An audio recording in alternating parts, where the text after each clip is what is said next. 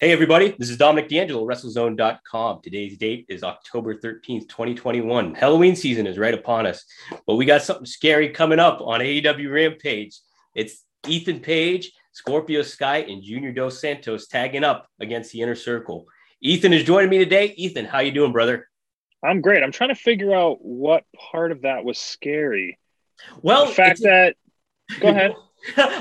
My pitch was that not only do you got YouTube coming into the mix, but the scary aspect is Junior Dos Santos with his MMA background could potentially knock a Chris Jericho or a Jake Hager out for the first time. Or just knock Sammy Guevara's head off his body. But, okay, I'm glad that that's what you were going to say, because I was like, what's scary? The fact that the Inner Circle thinks they're going to win? I think that's a little scarier. I could leave it up to the mind of interpretation. So it was, right. That works. Fair enough. Well. So, yeah, let's talk about that a little bit. Obviously, you got the American Top fight team on your shirt and everything like that. That's right. How did now you are a big action figure collector, obviously. We'll touch upon that a little bit later on. But how does Dan Lambert feel about that? And how does it all tie in to you and Scorpio Sky being the Men of the Year with America Top Team? So I like to keep my hobbies to myself as an off-screen thing. Yes. But it's kind of a known fact that Dan Lambert is a giant belt collector. Oh. So when it comes to, like, he's got literally championship belts that were held by the champions and walked to the ring. Like, this man's collection is compared to nobody. Or maybe Conrad Thompson could put up a fight, but he's a huge collector too. So he understands. It's something we don't talk about. We just, all right, you do this, we're going to let it slide. You keep winning matches and kicking Jericho in the head, we're good to go. So that's all I want. As long as you do those two things, you're in the clear. Yeah. It's kind of like, when you're growing up and your parents, they tell you, listen, you keep your room clean, you do your homework, you be a good kid, you can do whatever you want. I trust you. The same thing. Now, were you a good kid growing up, or were you a little bit rebellious? I was a terrible kid. Or awful kid. Just because I like to have too much fun. I was too silly. You could tell I'm a goofball. So obviously that comes from being a kid, and you never really lose that. Well, at least I tried not to lose that imagination or spirit. So yeah, I mean, I was a respectful kid, but not really a good kid. Not really a good kid. Yeah. You kept the kayfabe of being a good kid, but you were shoot bad kid. Bingo. I nailed it. All right. Well, so what I did want to start off too talking about, it was neat how you debuted in AEW as a singles competitor, and you kind of cut your swath there a little bit. But then you and Scorpio Sky ended up pairing up, and you're known for your tag team expertise. But talk about the chemistry that you and Scorpio Sky had and how that all kind of came to be the Men of the Year, just as the origin story, if you will. Yeah, it's so crazy because it's not something that I came up with or even Sky came up with. This is purely Tony Khan. This is what we're going to do. And both of us were like, this is interesting. And that was the nicest way we could say, I don't know if this is going to work, bro. But I will be the first to admit, this is my favorite thing I've ever done. Like, he brings out parts of me that I couldn't with my previous tag teams, because he complements it by being just as extra as me, just as flamboyant or as stylish or outgoing or outlandish. Like, we complement each other as a team, especially in the ring. We've never done a tag move, yet somehow we've had 10 wins as a tag team. But also I have 10 wins as a singles competitor. So we're not like a full-blown tag team. We're partners.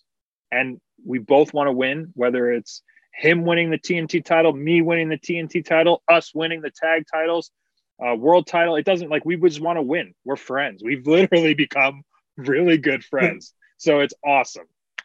What do you guys, out of the ring, what do you guys kind of relate to in a lot of ways, or kind of share and like having fun with, or on your off time or anything like that?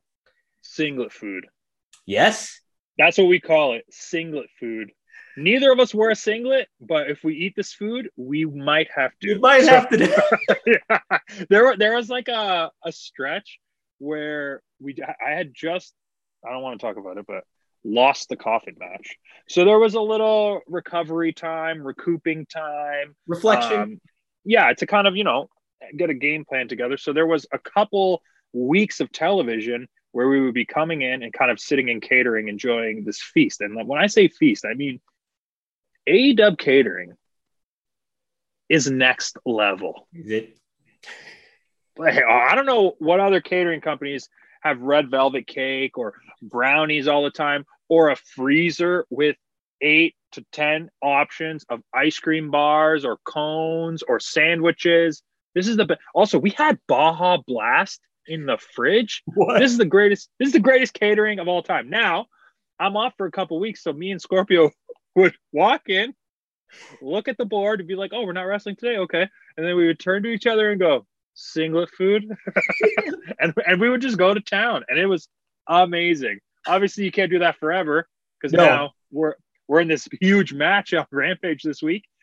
So no singlet food, but we can relate in our love for singlet food. That's right. Aspiration. It can be like what's White Goodman in Dodgeball with the pizza. Oh yeah, yeah. You can at least always like there's this story people tell me all the time because I'm obsessed with food. Like I'll literally just go smell it. But someone said once Ultimate Warrior would get a cookie, crumble it in his hands, put it in his face, smell it, and throw it in the garbage. What the fuck? Or like crazy Ricky Starks. Ricky Starks will do this all the time. Yeah. He'll get a dessert, he'll walk over to me, he'll take one bite, and he'll go, "That's enough." And he'll throw it in the trash. I'm like, "Well, you're the worst human being ever." Mostly because he ate it. What the fuck? He ate it. Dang it. You got me. Yeah. That's like you could pull George Stands and pull the eclair out of the trash. I've had some dark days. I don't know if you've seen what I used to look like. I've had some trash donuts before. I've had some trash pizza before. Sad times. I'm definitely addicted to food and should see a specialist about it. But I think I'm pulling it off okay. I think you're doing pretty damn good. I mean, exactly. Yeah. I mean, like coming into AEW and stuff like that, and right before you left Impact too, you really shredded on up and kind of cut. That's right. Yeah, made it known. So got the tightest tits in the game, my man. That's right. And you know what? You're going up against Jericho too. I wanted to get a little bit. You guys are both Canadian and stuff like that. Sure. Talk about your history, like growing up watching him, and then actually competing against him this Friday night. I mean, it's crazy. I would say I'm a little bit more Canadian than him since I've been here my whole career. He definitely hasn't. But, I mean, I might move to America one day too, so maybe I shouldn't talk too much trash. But I will say he was one of the people that was, like, lighting wrestling on fire and representing Canada.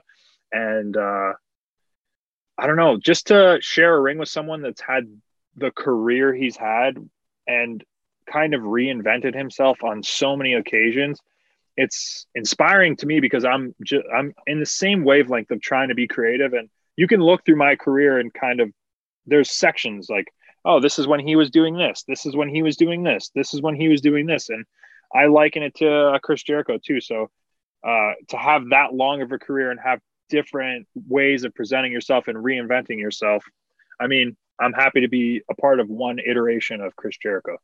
Now, Chris Jericho made his comparison to that change is like David Bowie. If you had to go pop culture style, who would your changes be like to that? Oh, what a great question. Okay.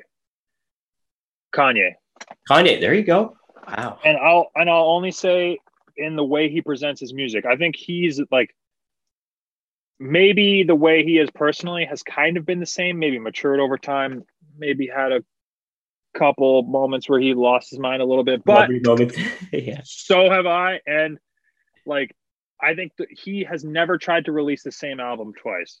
Mm-hmm. And I never want to do this. Like, I don't want to be put in, oh, that's Ethan Page. Right. Cool. If this is what you think I am, it's time to change it up. Time to switch it up. Like, yeah. And if I'm getting bored of it, I need to enjoy it. Not so much to have the comfort of the fans to be like, oh, okay, I know what that is, so I'm used to it. I don't want that. Right. Like, at all, yeah. Yeah, you definitely want to keep it fresh. That's the Yeah. thing too, just staying relevant and everything like that. And pro wrestling, that's the name of the game of pro wrestling. Yeah, 100%. 100%. What else? Yeah, I also wanted to mention too, something you really got to do as well a little bit more in AEW is, and it got a lot of great feedback too, was your good ability at cutting promos, basically. Oh, yeah. Thank you. You're welcome. And like that, what you just mentioned, the toughest hits in the game, and just like the conviction as well as the passion that you had behind it.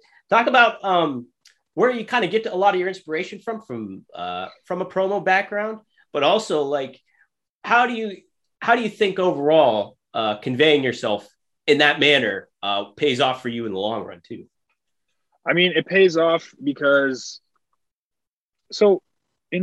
most recently I did that promo where the fans were chanting what, and I've got hundreds of comments about like, oh, how did you shut down those what chants, or that was so cool how you shut down those what.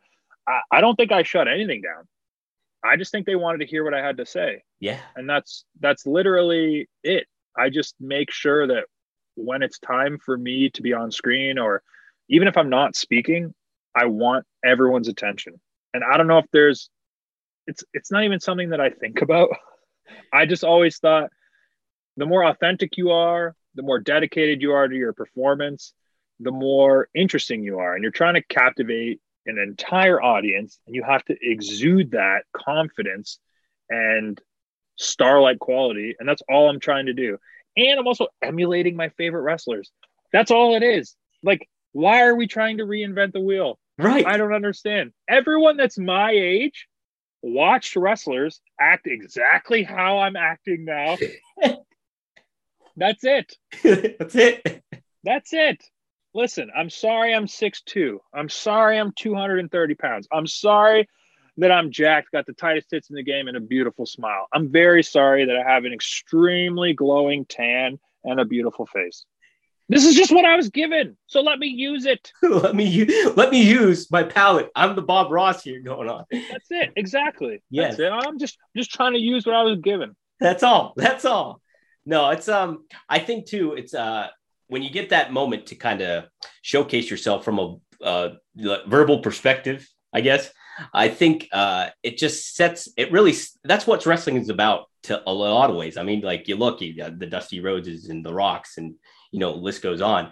That's what really defines and sets somebody above the bar. And like you getting the opportunity to do that has been pretty neat to start off. And I think helping build this feud between all you guys too. So I hope so. And I hope we get more opportunities like that. And you were saying that I delivered it with conviction and like passion. It's because there wasn't many opportunities up until recent where I was able to have full microphone control and to really just be myself. Plus, I'm so new in the company. It's 7 months, but relatively new.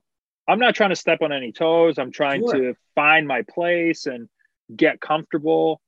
That night I was comfortable.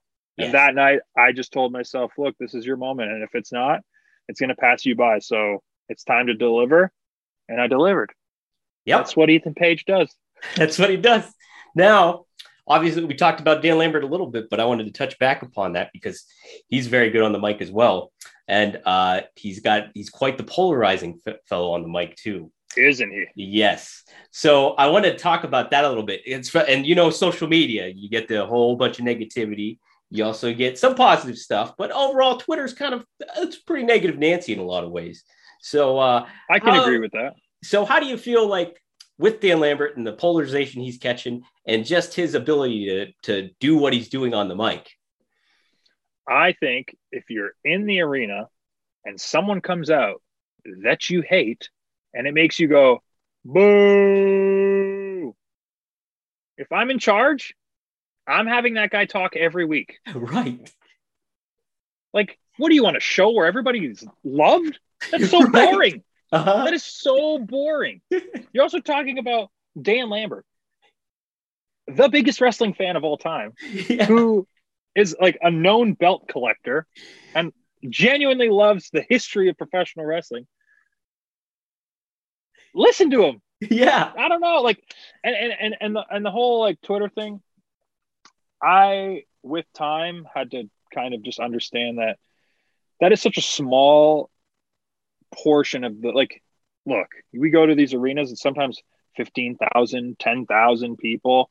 You're not getting 10,000 tweets. And that's just the people sitting in the seats. Never mind the million plus that are watching just in America. Right. Then the 200,000 plus or more watching in Canada. Mm-hmm. Then the UK. Then it's just like a worldwide on Fight TV. These are not all people on Twitter complaining about, no, these are people just watching a TV show, being entertained, not trying to like play armchair quarterback. I appreciate everyone that even takes the time to send me a negative comment. Controversy creates cash. It's been said 100 times in wrestling, but attention is very important. Being relevant is very important. And being hated is very important in my job. Important. It's so key. Yeah. Love and hate. Good versus evil. Of course. Good versus evil. Tell me a good story that didn't have that. Mm-hmm. Right. You need it. You need conflict to create some kind of, I don't know, good story. I think I've heard somewhere where Twitter only makes up 20% of the actual population. I think it's even probably less than that. Because it's I have read that stat too. So it's like, so 80% of the population isn't even logged on. Yeah. And you got to think too, how many of those people are just like putting shit on just to say stuff? You know what I mean? Where it's just like, all right. A lot. And a lot of wrestlers have conditioned the fans to believe that if they send something negative, they're more inclined to get a response. Yes. Mostly because the wrestlers are very self-conscious and get butt hurt and want to reply because their feelings got hurt. Right. I think social media has killed professional wrestling, like star power. Because, dude, Brock Lesnar don't have a Twitter. No, Brock Lesnar doesn't. People don't even know how to get his autograph. Right. He lives out in Saskatchewan. Right.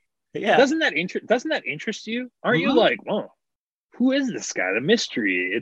It's incredible. And I think wrestlers should be pulling back. I know it's so tough though, because there's like instant gratification. Oh, I put a tweet up, boom, like it makes you feel good. I'm human.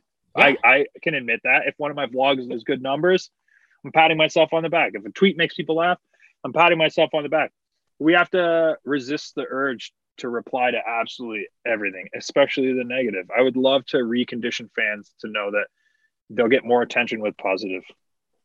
Dude, I'm 100% with you on that, because it's like, even if you look for, I've heard from like the older days and stuff, like the specifics of having wrestling, like in a ring, fans would look up at the wrestlers. So it's like, okay, this is something unattainable that I can't really relate to. So if you go from a social media perspective, hey, I can send a tweet, they can respond right away. Or right away, you know, everything like that, or they can express all their feelings and what they're doing out of the ring or blah, blah, blah, you know, where it's just like, you want that air of mystery left to you. And, you know, that bit of a separation, maybe some relatability, but you don't want the whole hog going, you know? Yeah. And like, I'm trying to find a very fine balance with that, especially with my vlogs and the backstage stuff. And I try and serve so many masters in a sense of like, I still work for this company that we still need to have a certain veil of secrecy. Mm-hmm. Then I also have to serve the fans that want to know a little bit more than what's on television. Then I need to serve the fact that I might not be a wrestler forever. So I would like my own fan base and audience that I can carry with me for the rest of my life. Not wrestling career, but life. Yeah. So I'm trying to hit all these marks, and it's a lot. This is a much more intricate dance than it was 20 years ago. Oh my God. I couldn't even fathom, like, you know, growing up as a kid and like seeing what, like some of my favorites, like a Scott Hall or like, you name it, Kevin Nash or anybody at that time. Could you putting on Twitter. Could you imagine? I'm just laughing at like, could you imagine those like late night tweets or like someone live streaming a drive at night? It's just like, oh, it's Kevin Nash and Scott Hall live on Twitch. What's up? Yeah, right. Like, yo, yeah, I know they wouldn't be doing that. Yeah, right. Yeah, it's true.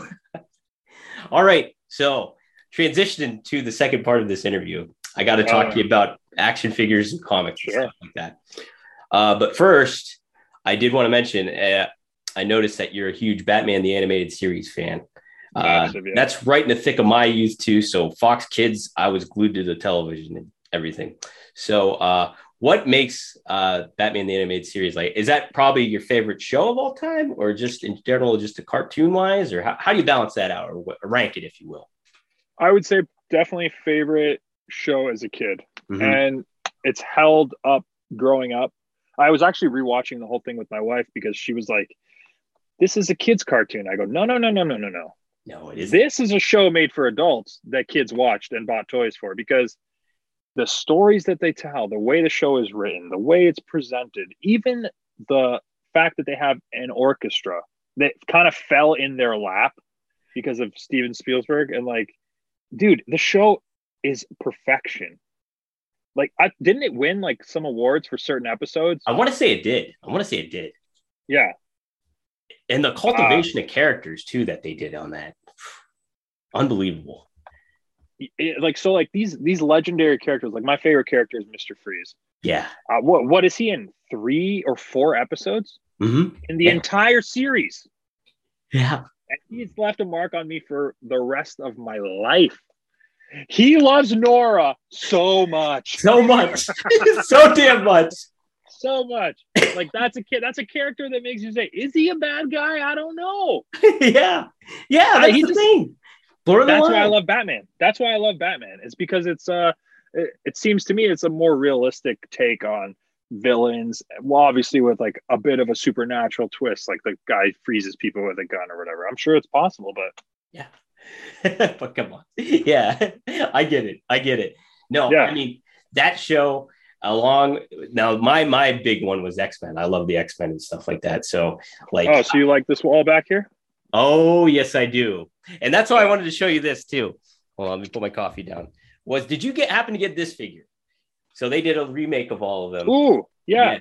The Target exclusive, I think this one was. But so I got the first one. You got what was the first one? So it was released in just the regular Marvel Legends style packaging. Uh-huh. So I have that one. And I think the paint is a little different. So that the chest is a little darker purple. It's a little darker blue. Yeah. So, yeah, when I saw that, I was like, I got to scoop that up because Gambit was my number one.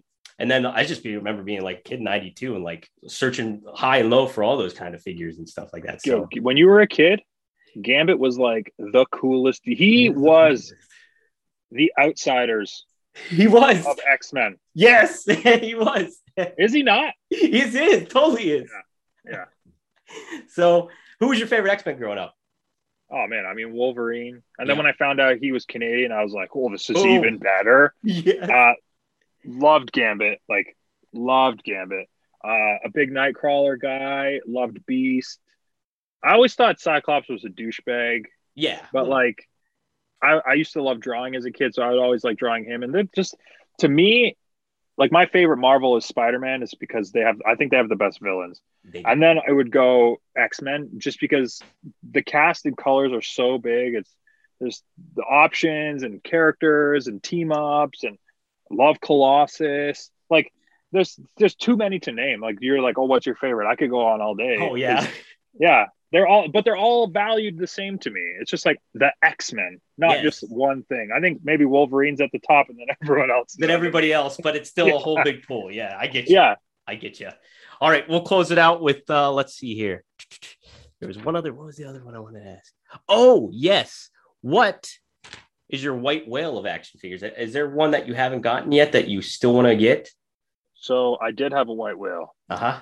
It was actually the Combat Belt Batman in the package from the animated series, and I was hunting it for a long time. Yeah. And this is also during a time where maybe my finances were not in the same place they are now, and a very good friend of mine, Hornswoggle, bought it for me for Christmas and sent it to me.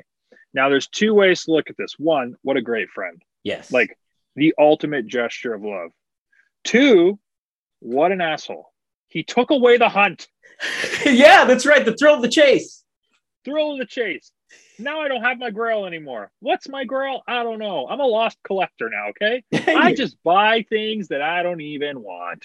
So I really wanted that. Now it's literally on my wall. I have pretty much the entire line from when I was a kid Mhm. carded, hanging up. That's my favorite one. It means a lot to me that he got it for me, knowing the value of it, and the fact that I owned it as a kid, and now I have it in the box. So Oh, that's great. I know. Isn't that nice to see? Like you get those immediate nostalgic flashbacks. I sometimes have some of my original figures that like opened up and like wrestling figures, whatever it is. But then when you get them in the package, it's kind of neat to have that. the art, it's just the art. It just reminds you of you seeing it at the store and being told no. Oh And my it's God. like, well, no one's going to tell me no now. Now it's yes. Now it's yes. Yeah, exactly. Here's one more thing to think about too with Hornswoggle. There, and this is negative because he could kind of go from there. He bought you your cherished possession. Now, what is his expectations for you to do to him? None. That's None. how good of a friend he is. Wow. So there you go. You got it covered. Yeah. I try to instigate and look what happens. Yeah, no. Too good of friends. Too good of a friend to do that. All right, Ethan, anything else you want to plug while we're here? Yeah, heck yeah. When does this come out? This will come out Friday. Morning? Probably early afternoon. Yeah, morning, early afternoon around that point. Perfect, because tonight on TNT is Rampage. We're going head to head with SmackDown, and you better put on TNT. And my boss, who's awesome, but also pissing me off because I'm not in the show intro or have an action figure or ever on the posters. Still an awesome boss, though. He's putting on a free buy-in for everyone to see that has Bryan Danielson versus Suzuki.